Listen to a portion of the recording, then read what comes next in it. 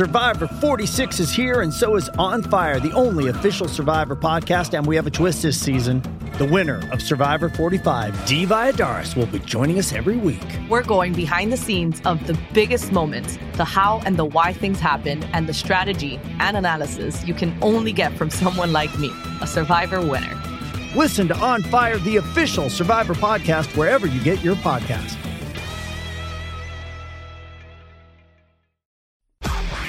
SEN Sport Update.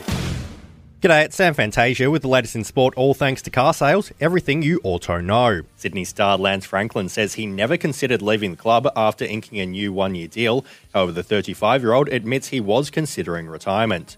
Meantime, the Swans Sam Reid and Justin McInerney both missed training today. Reid is in serious doubt for Saturday's grand final thanks to a low-grade adductor strain. McInerney is expected to overcome a foot issue ahead of the main training session on Thursday. AFL CEO Gil McLachlan has revealed multiple states are vying to host an entire round of matches in 2023. If the proposal is ticked off, then the season would increase from 23 to 24 rounds, with one bye for each side.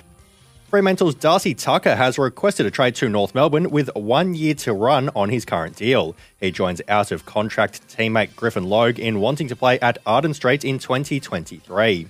And Collingwood's delisted 4 players today, with brothers Callum and Tyler Brown, Isaac Chugg and Liam McMahon not offered new deals. That's sport, all thanks to car sales. Sell your car the hassle-free way with car sales instant offer. SEN Sport Update.